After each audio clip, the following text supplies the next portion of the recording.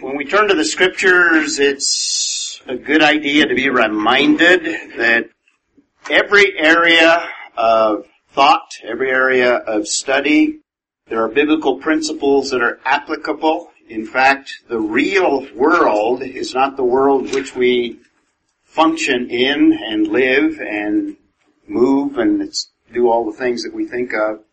It's just that we're so preoccupied with the physical realm that we overlook the idea that the real world is really the spiritual world, and that's where we will spend eternity as well. And all we're doing now is just preparing, for example, our place in the 1,000-year millennial kingdom and for God's kingdom after that. So everything in Scripture is designed to give us insight in every particular area of life, including politics.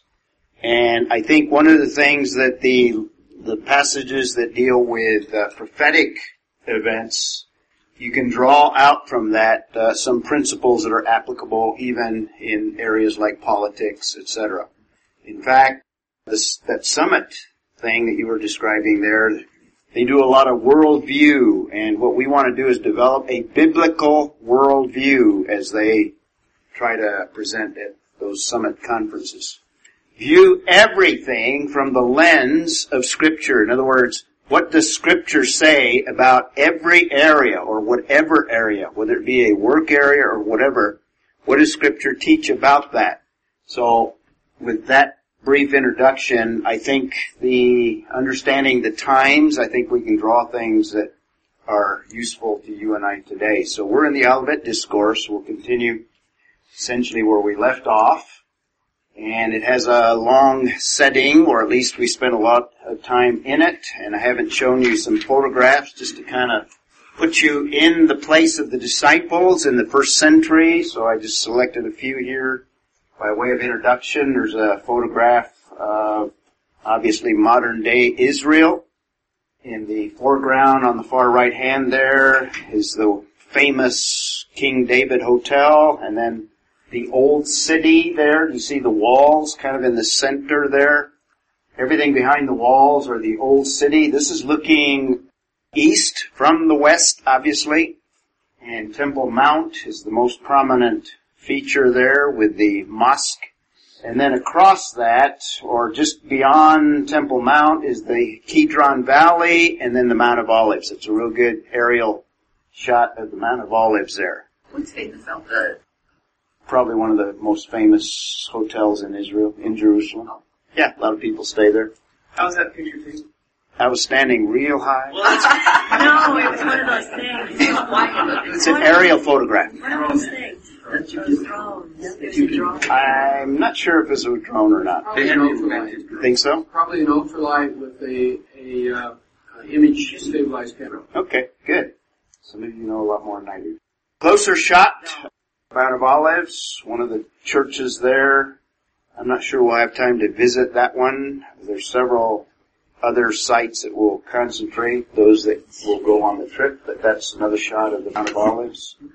And the hillside would be the same as what Jesus and the disciples would have encountered as they listened to the Olivet Discourse. Those structures obviously would not be there in the first century. Is that rock naturally? It's limestone, and it's generally whitish.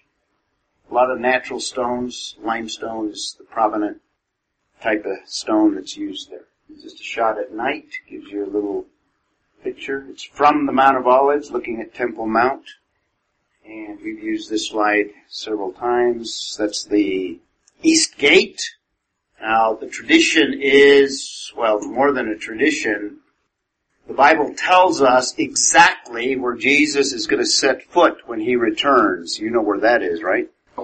Mount of Olives. And the disciples, when Jesus ascended, were with Christ on the Mount of Olives when he ascended as well. And Acts 1 tells us that he will return in like manner, and he will set foot, Zechariah tells us, right on the Mount of Olives. So these photographs are right exactly where Jesus will return to. And hopefully he'll do that while we're in Jerusalem. Well, we're not going to spend 7 years there, so, but, Can you arrange that? it'd be fun. That's extra. And the tradition is that he will enter through the golden or the east gate. Bill? Are there a number of caves in the area? Because often where there's limestone, there are caves.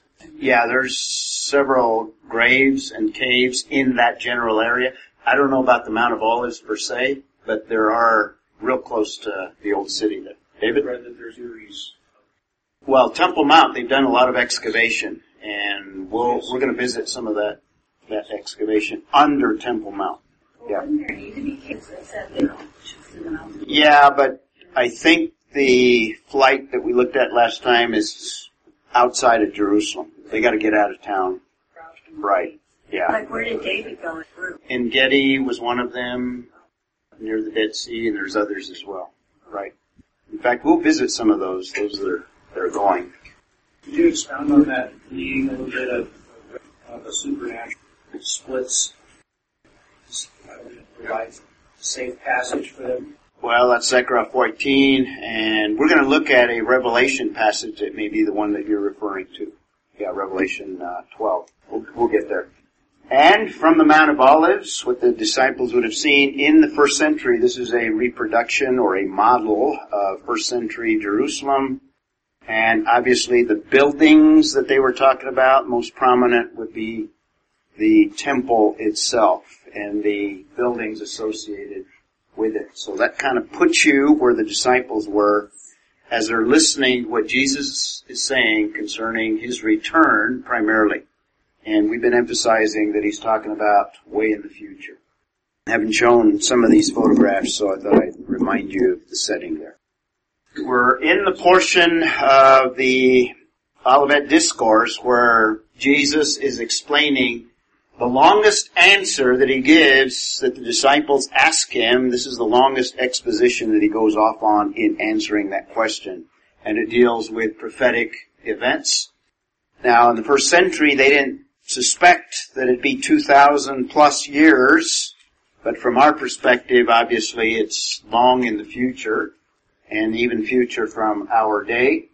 So this tribulation period is quite unique, and I'm going to draw some of the uniqueness of it and emphasize some of that some more today.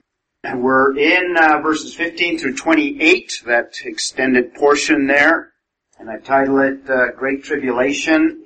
We've looked at verses 4 through 14. Jesus tells us, in fact, his word is these are the beginning of birth pangs. He also tells us in verse 21 that he describes the second half of a 7-year period as great tribulation. And very unique and very difficult time. In fact, the most difficult than any other time preceding, and there's none that's going to come like it afterwards. We saw 15 through 22. In fact, we're still in the latter portion of that, the destructiveness of that period of time. I think that's the emphasis of those verses. And one of the reasons is this personage that arises that does a despicable desecration in the temple. And there are several passages all the way back to Daniel and some in the New Testament that describe that specific event. Daniel pinpoints the time on the prophetic calendar. We looked at that. We saw last time, this is the passage we looked at, 16 through 18. Jesus says, when this happens, when that desecration takes place, get out of town. And you'll have to leave very quickly. Don't fiddle around and don't go try to get your iPad or whatever. You're going to depart in great desperation, 16 through 18. And we will pick up in this last portion here the devastation of it. And we have a little description of it. We'll pick up that as well. And what I want to focus on are some of the conditions that will exist. That's on your outline sheet, conditions of this tribulation. Because I think this gives us insight into some of the purpose that God has. God is bringing everything to consummation, everything to its end, if you will. And things are moving, even in our culture, in that direction. And I think that's where we can draw some applications and understand the times in which we live in. So let's take a closer look at that portion. And just to summarize what we've been looking at, we've looked at the tribulation, the first 3.5 years, 14 through 14, on a timeline there. Jesus describes beginning of birth pangs. That'll begin at a very specific time that Daniel lays out as well. There is 1 week of Israel's history that remains, that has never been fulfilled. Now, some try to put it back in the 1st century. We'll look at that again, remind you of it. But if you keep a sound hermeneutic or a sound interpretation of all of these passages, there's no way that these things have taken place any time before. So they're yet future. Jesus calls them the beginning of birth pangs. And it begins with that covenant with a world leader, a prince of that time with the nation of Israel. That begins the eschatological clock. It starts ticking again. And God's time frame begins to unfold once again.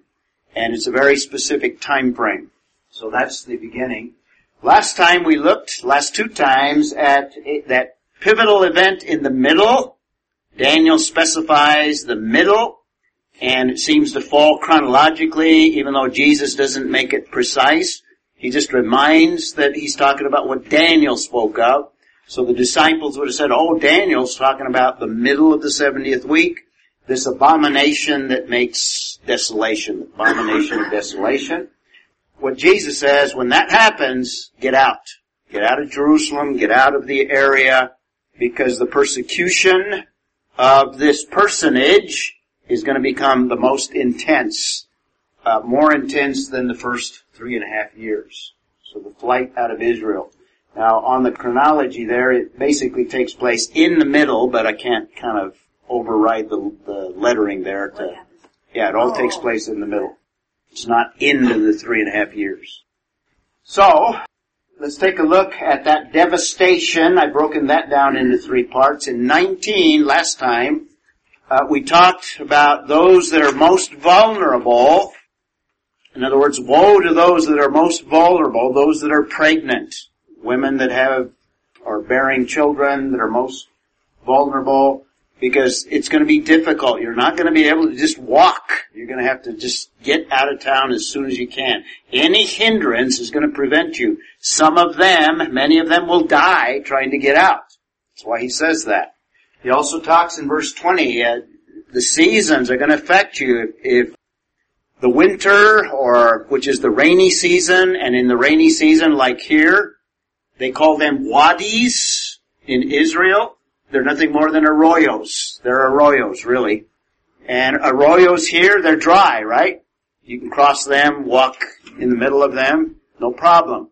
But if there's a rainstorm, then they can actually flood. And if one of them is in your way, then you can't cross. And that'll take place in wintertime. That's the rainy season. And it talks about the Sabbath. So difficult, harsh seasons or difficult times in terms of weather, pray that it not take place then, because it's just going to make your escape more difficult during that period of time. And we left off in verse 21, the most destructive of all tribulations. So let's take a look at it. For then there will be great tribulation. There's Jesus' little phrase there. And it's that little phrase that I take as describing the last 3.5 years. It's so great, such as has not occurred since the beginning of the world. It is a very unique period of time. There have been difficult times in history. Jewish people have been under severe persecution. 586, their nation was destroyed. That was a very difficult time for any Jew. They were taken into captivity. People starved. People were killed. There were famines. There were all kinds of tribulation, but nothing like what is yet in the future. And Jesus is saying, not even like 586 BC. Not even like 70 AD when a similar event took place where after people returned to Israel in 70 AD, they were scattered once again and the nation utterly destroyed once again. Jewish people have been scattered throughout the known world since 70 AD up to 1948 when they reestablished themselves as a nation. Almost 2,000 years there.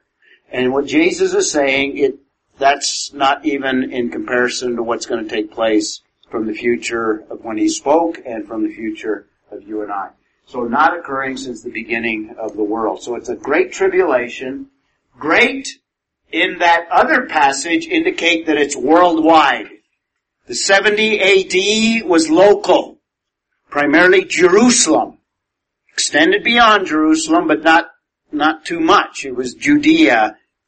This is worldwide. Somebody look up Revelation 3:10 and notice the universal aspect to it, the worldwide aspect to it. Got it? Got it, Jim, real quick? Read it loudly.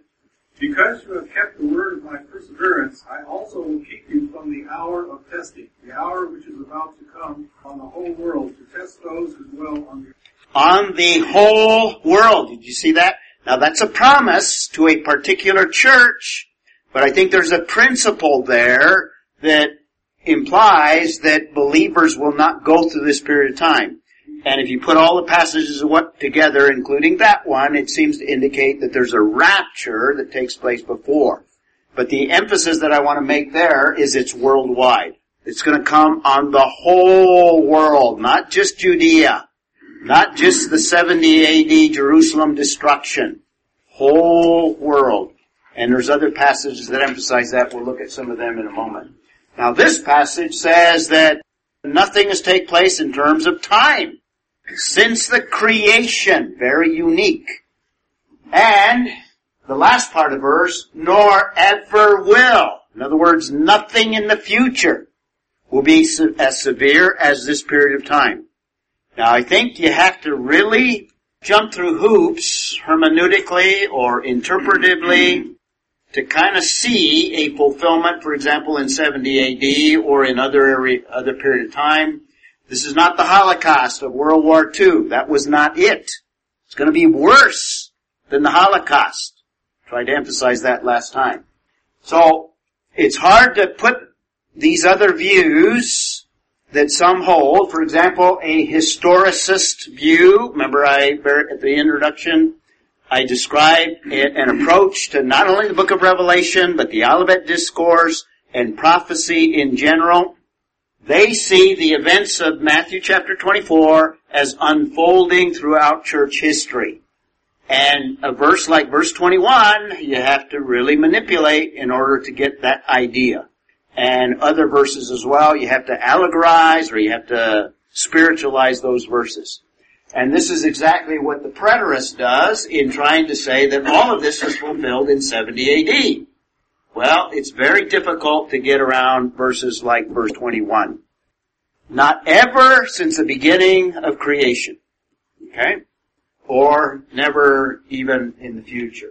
So we hold to what we describe as a futurist interpretation and believe that it is that specific time frame that Daniel speaks of, and I've been tying it to Daniel as Jesus does in this one verse, in verse 15, he ties it back to Daniel, particularly what takes place in the middle. And I think that's the best viewpoint of it. And if that's the case, along with all of the other passages, it seems to indicate that the church is gone. God is not going to deal with the world through the church anymore. He's going to deal with the world through the nation of Israel again. And this will be Israel's final week of years, if you will. So God has not abandoned Israel entirely. They're experiencing what Paul describes as a partial hardening. In other words, they're not able to see the gospel clearly. Now, individual Jews keep coming to Christ, but not as a national entity, not as a group, not as a people, if you will. So we take a futurist view based on passages like this that I think are crystal clear. And you have to really allegorize in order to get anything different. So, never in the future, and it is unique. And let's look at some other passages that indicate the uniqueness. And let's get some people to read these. Somebody get Jeremiah 30, verse 7. You got that one, Jim? Somebody get Daniel 12. Okay. Bob in the back. Zephaniah 1. David. Revelation. You got that one? Good. And somebody get 9. All right, Connie. Great. Okay. You got Jeremiah 37. Jim, go ahead with that one. Read loud. Alas, for that day is great. There is none like it, and it is the time of Jacob's distress. Okay, that day is great. Similar to what Jesus says. There's no day like it. Now when he says day, he's talking about that period of time. There's no period like it. Keep reading.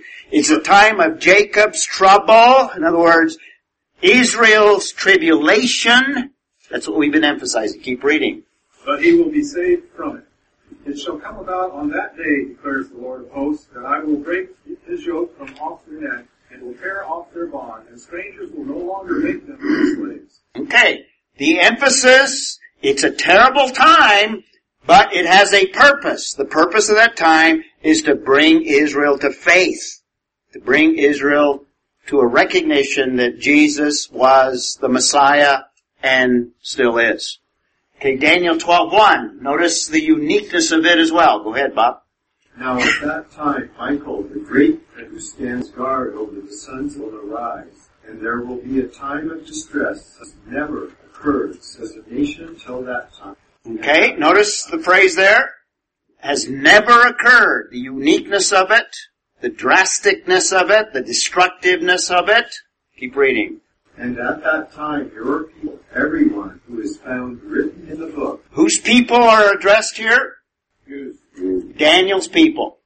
The angel is revealing to Daniel, your people. Alright?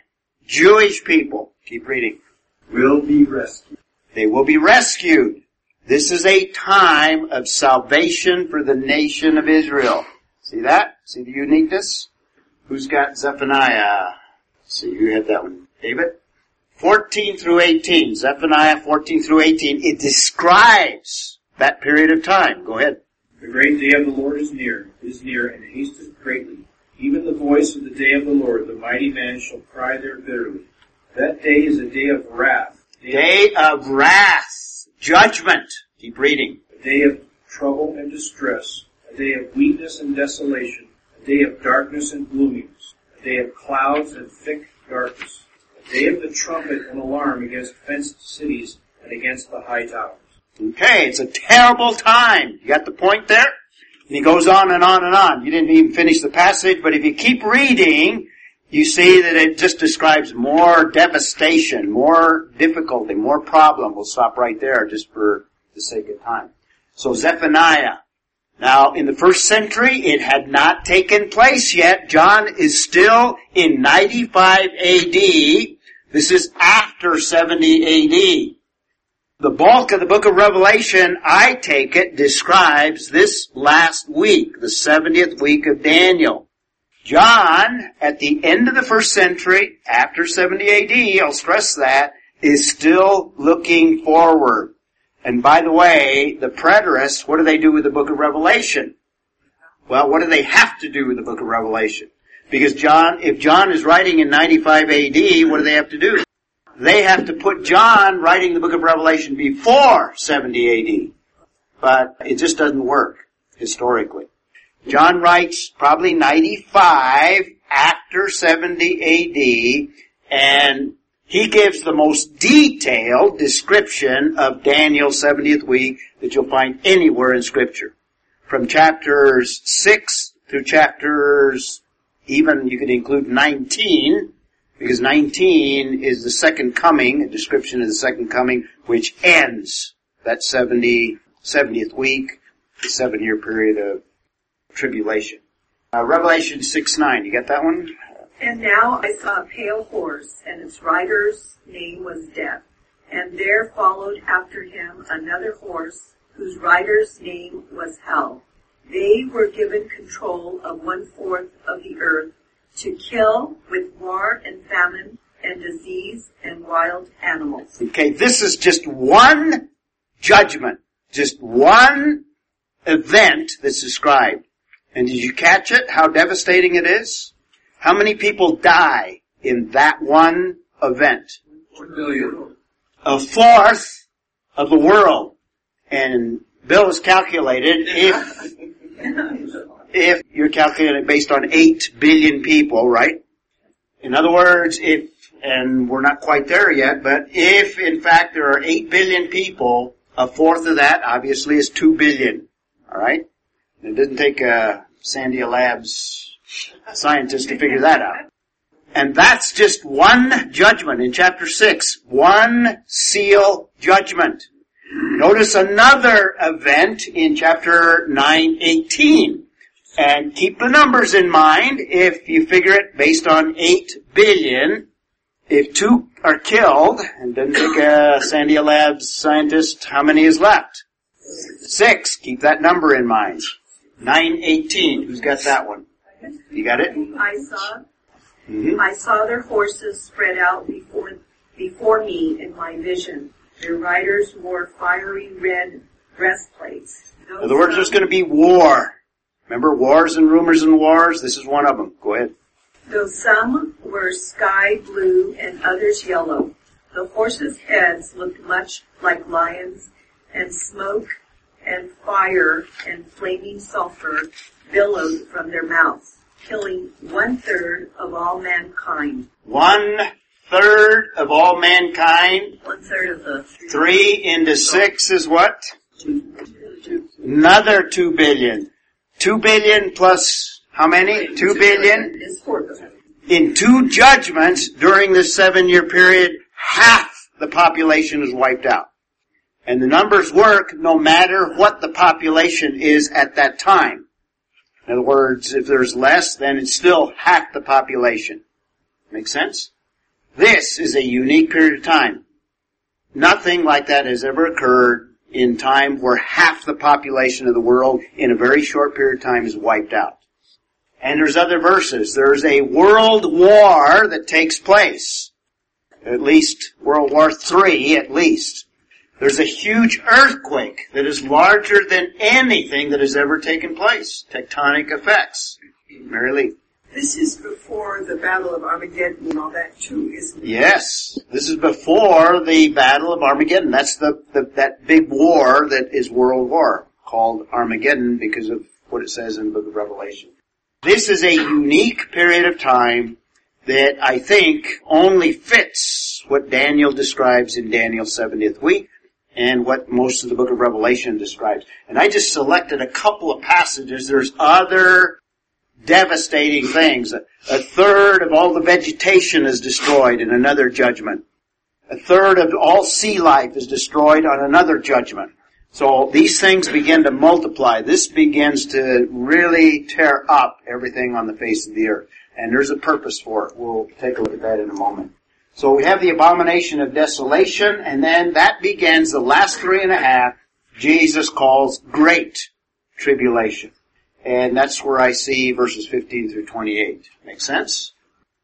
Let's look at some of the conditions. And these conditions kind of tell us a little bit of what God is doing here. And I've got some of these, at least the beginnings of these, on your outline sheet. Satan is going to be prominent during this period of time. And what I describe here is Satan's finest hour, if you want to use the word finest, in a kind of twisted, diabolical sense. In other words, Seconds of fame. 15 seconds of fame. Okay, 15 minutes or whatever.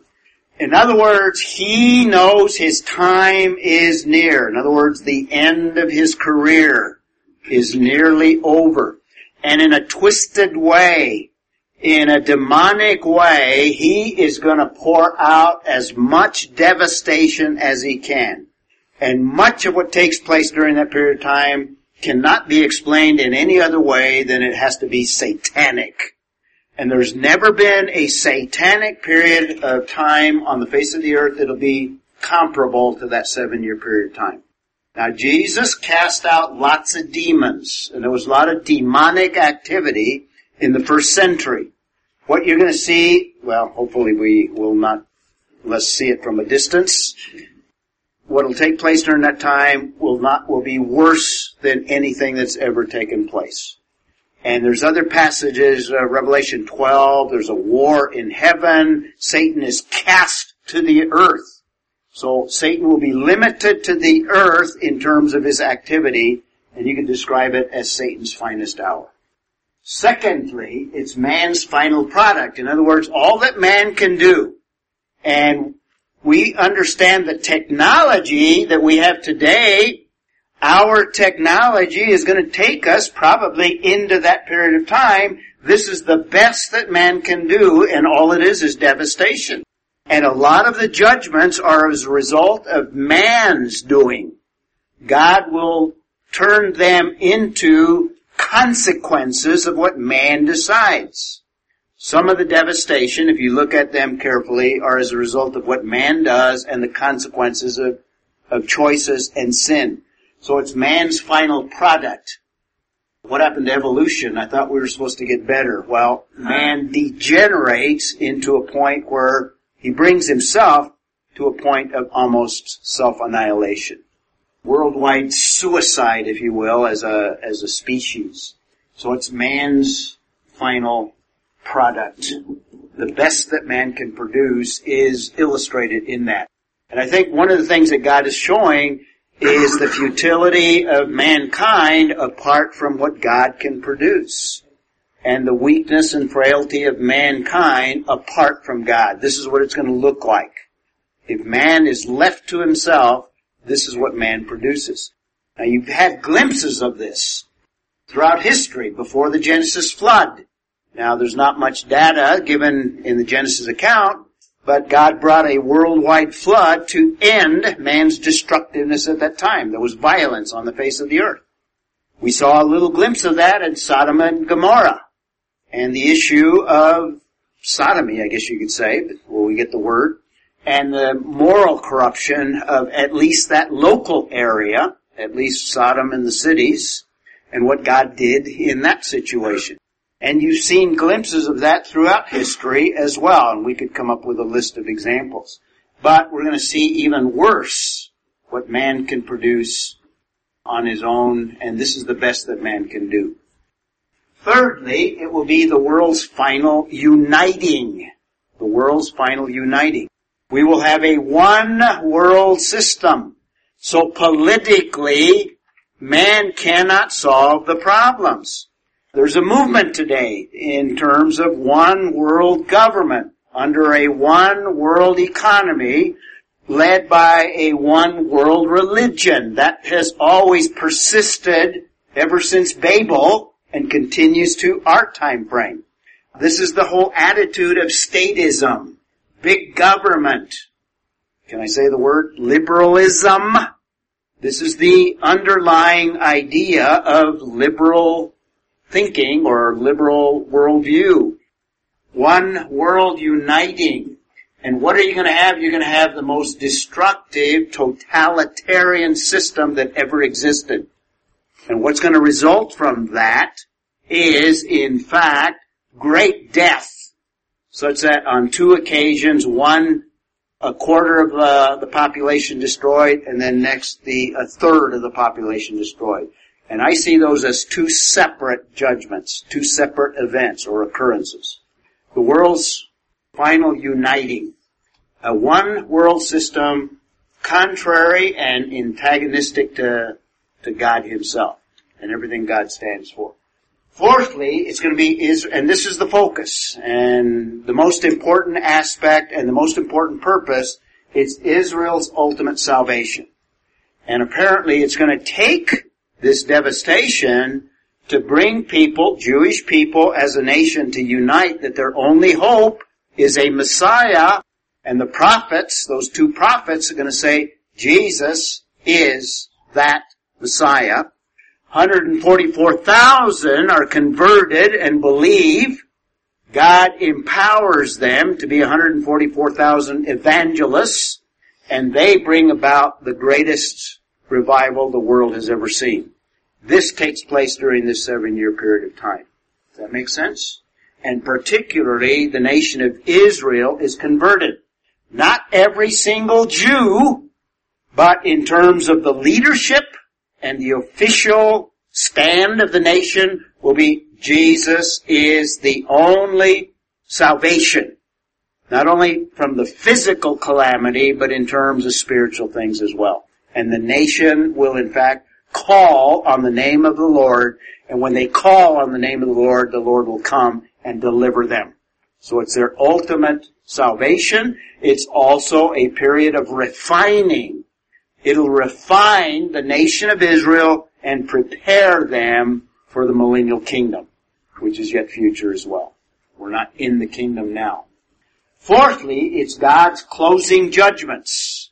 Now, I didn't select the word final because there's still a judgment at the end of the millennium, but it begins the sequence of judgments that will culminate or consummate all of God's judgment.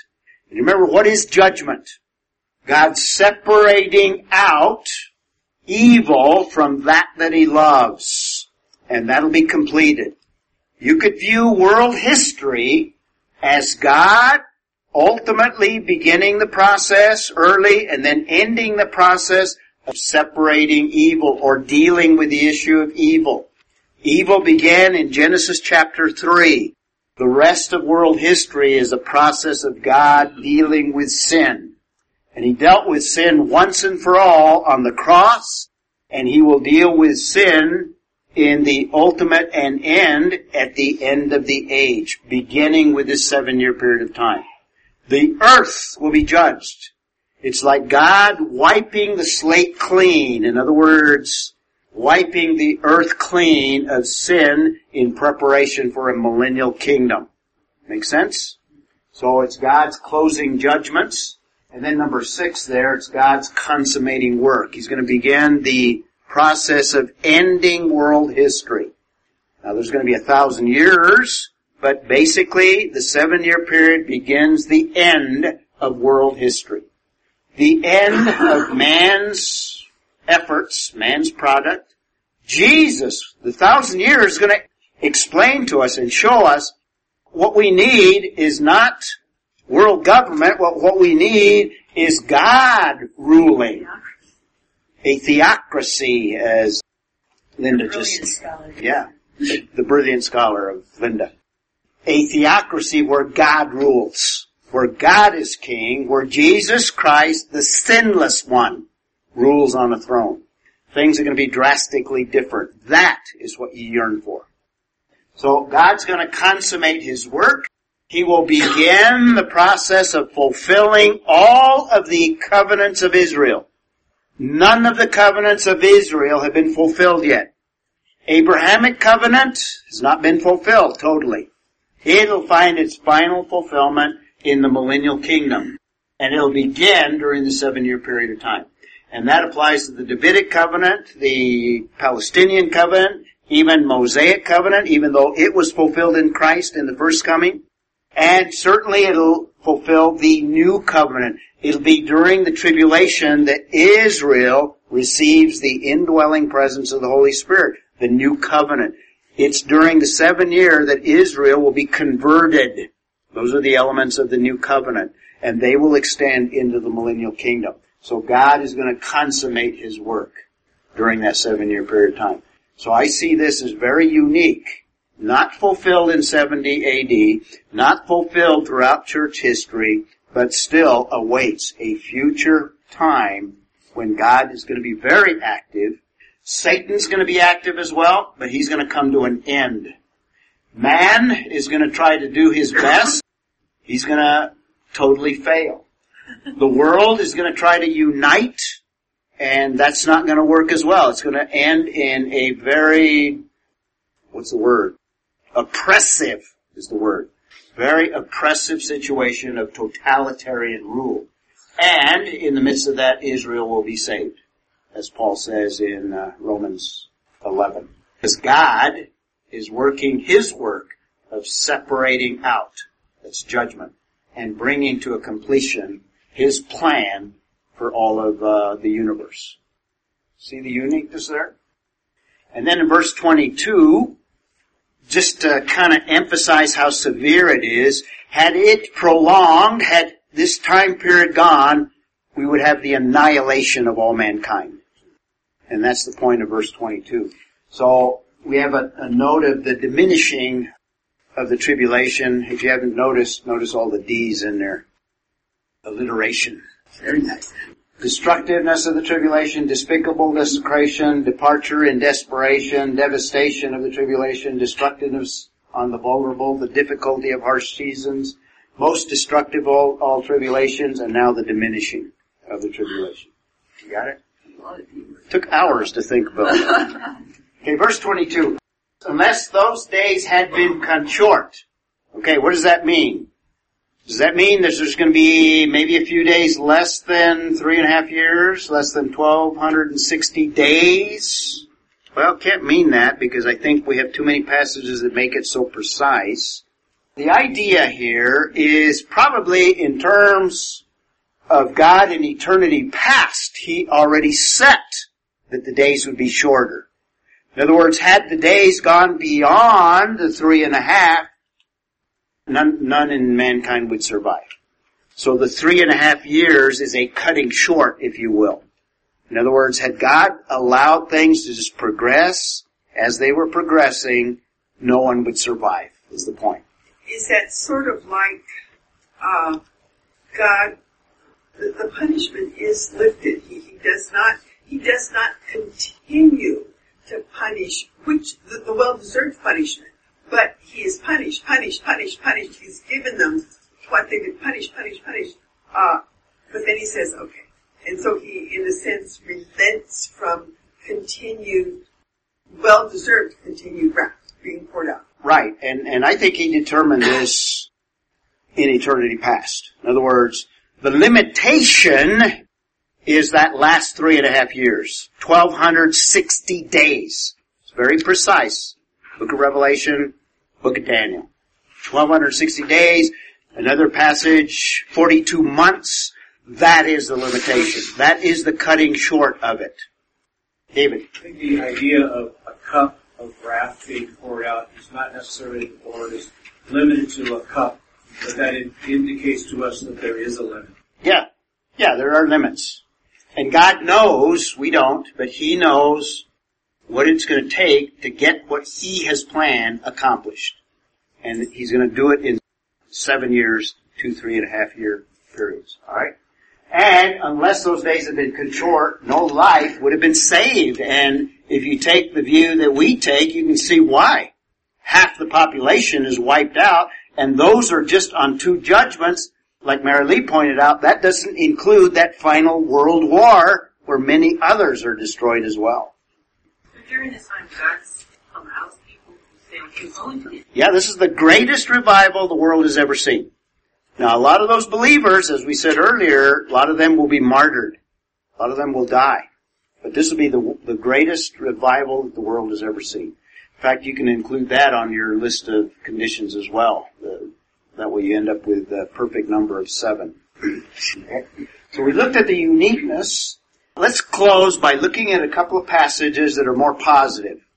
In terms of Israel. Yeah, I don't want you to leave here depressed. Pardon me? Okay. We're going to go first. And it should motivate us to be concerned about people, to bring them alongside with us. In other words, evangelism should be the motivation. Somebody get 12:6. Got it? And somebody, why don't you read all of it? Go ahead and start in 12:6. And this pertains to the nation of Israel. In other words, God is doing all of this in order to bring His people to faith. And in the midst of all this, I think the context of the Revelation 12 passage is in fact this period of time when Israel is going to flee. I think it parallels what Jesus is saying. Remember, I've said that several things in the Olivet Discourse parallel what John gives more detail in the book of Revelation. This is another one of those in relationship to the nation of Israel. You got 12:6? I'm talking about a dragon who's Satan. Right. He's standing before a woman who's about to give birth. In fact, before you read that, let me give you a little context here. Chapters 12 and 13 deal with the main characters of this period of time. And he's going to talk about a woman. Now it's a symbol. There are symbols in the book of Revelation, but you use proper hermeneutical principles to interpret symbols. Alright? The woman, in other words, you can't make these symbols mean what you want them to make. You have to look for clues in the context to interpret them properly. And what John is saying, this woman represents the nation of Israel. That's verses 1 and 2. We won't look at those. And then in 3 and 4, it talks about what you were talking about, the dragon, what Mal was alluding to. That's another symbol. In fact, the context clues you in. In other words, it says this is what's the word there? A sign? It's a symbol. A dragon. What does a dragon stand for? Satan. So we have the woman who is Israel and Satan is going to try to destroy the woman. And the woman has a male child. That's Jesus Christ. In other words, Jesus comes from the nation of Israel. That's probably the clearest symbol, this male child. In fact, it's almost not even a symbol. That's verses 5 and 6. And then it talks about war and wrath in chapter 12, verses 7 through 17. And we're going to read the verse preceding it, and then we'll skip to the other verses after it that pertains to Israel. Incidentally, later on in Revelation, Satan, the dragon, is specifically identified as... In verse 9. Very specifically interpreted for us. Very good. So read verse 6. The woman gave birth to a son, who would rule all the nations with her. She was caught up to God. That's ascension. Starting at verse 6. Then the woman fled into the wilderness. The woman fled into the wilderness. That's what Jesus is commanding in the Olivet Discourse. Get out of town. She fled into the wilderness. Then what? Where she had a place by God. God prepares a place. A provision is made. Now if you go back to, skip to verse 12 through 17, it's going to describe this supernatural provision for the woman. God is going to protect the woman. Can you read the last little part of that, the 6? Yeah, read. This is kind of what... Yeah, go ahead. There. Yeah, read the end of verse 6 and then skip to 12. So that she would be nourished for 1,202 days. Very good, Jeremy. Did you count that? How many days? Okay, 3.5 years of days there. Very good. And being nourished. Nourished. Right. She's in the desert. Some have suggested maybe God provides manna again. Who knows? There's not a verse that tells us. But that one tells us she's nourished. In other words, she's provided for. Now skip to 12 through 17. And that's where we'll have to stop today. For this reason, rejoice, O heavens. Rejoice! There's praise. There's reason to rejoice. God is not abandoning His own. Keep reading. Rejoice, O heavens, and you who dwell in them. Woe to the earth and the sea, because the devil has come, having a great wrath, knowing that he has only a short time. Okay, the devil has a short time. There's the little phrase there. Okay, keep reading. And when the dragon saw that he was thrown down to the earth, he persecuted the woman who gave birth to the male child. That's the same thing that we've been talking about in the Olivet Discourse, the persecution of Jewish people. And the most severe is after that abomination that makes desolate, when they have to leave, and then keep reading. But the 2 wings of the great eagle were given to her. She could fly into the wilderness to her place, where she was nourished for a time. Time, first of all, singular. Times, plural. Half a time, what is that? 3.5 years. She's nourished. This is the last half of this great tribulation period of time. She was nourished from the presence of the serpent. Once again, the serpent. Right. And the serpent poured water like a river out of the after the woman, so that she caused her to be swept away with the flood. The earth helped the woman and its mouth to drag up the river, which the dragon poured out. So the dragon was enraged with the woman to make war with her children. The rest of her children. In other words, he says, if I can't destroy Israel, I'm going to destroy the other believers, Gentiles. Children who kept the commandments of God and kept the commandments whole to the day. Yeah, very good. God always protects His own, preserves them. Now they may be martyred, but that's a form of protection. In other words, they have God's provision. And we can be assured and apply that to us as well. No matter what we will go through, we belong to Him, And even if it's persecution, God is going to preserve us through it, or even if we have to face martyrdom, that's part of the provision. And later on in Revelation, the beheaded martyrs are called out specifically, and they will reign with Jesus. Reign, chapter 20. Very good. Exactly. Yes. Closing thought. What God is doing during this period of time, He's dealing with evil. We can praise Him in spite of how terrible it is, and it just illustrates the devastation of sin. But God deals with it. We can praise our Lord for dealing with evil. Who wants to close for us? Bob. Father, we thank you to see the glory you have and power all time. Your hand, your control. Tell you the desire for quickly to accomplish. Want to live the rest of our life following your servants on this earth. We ask you. Amen.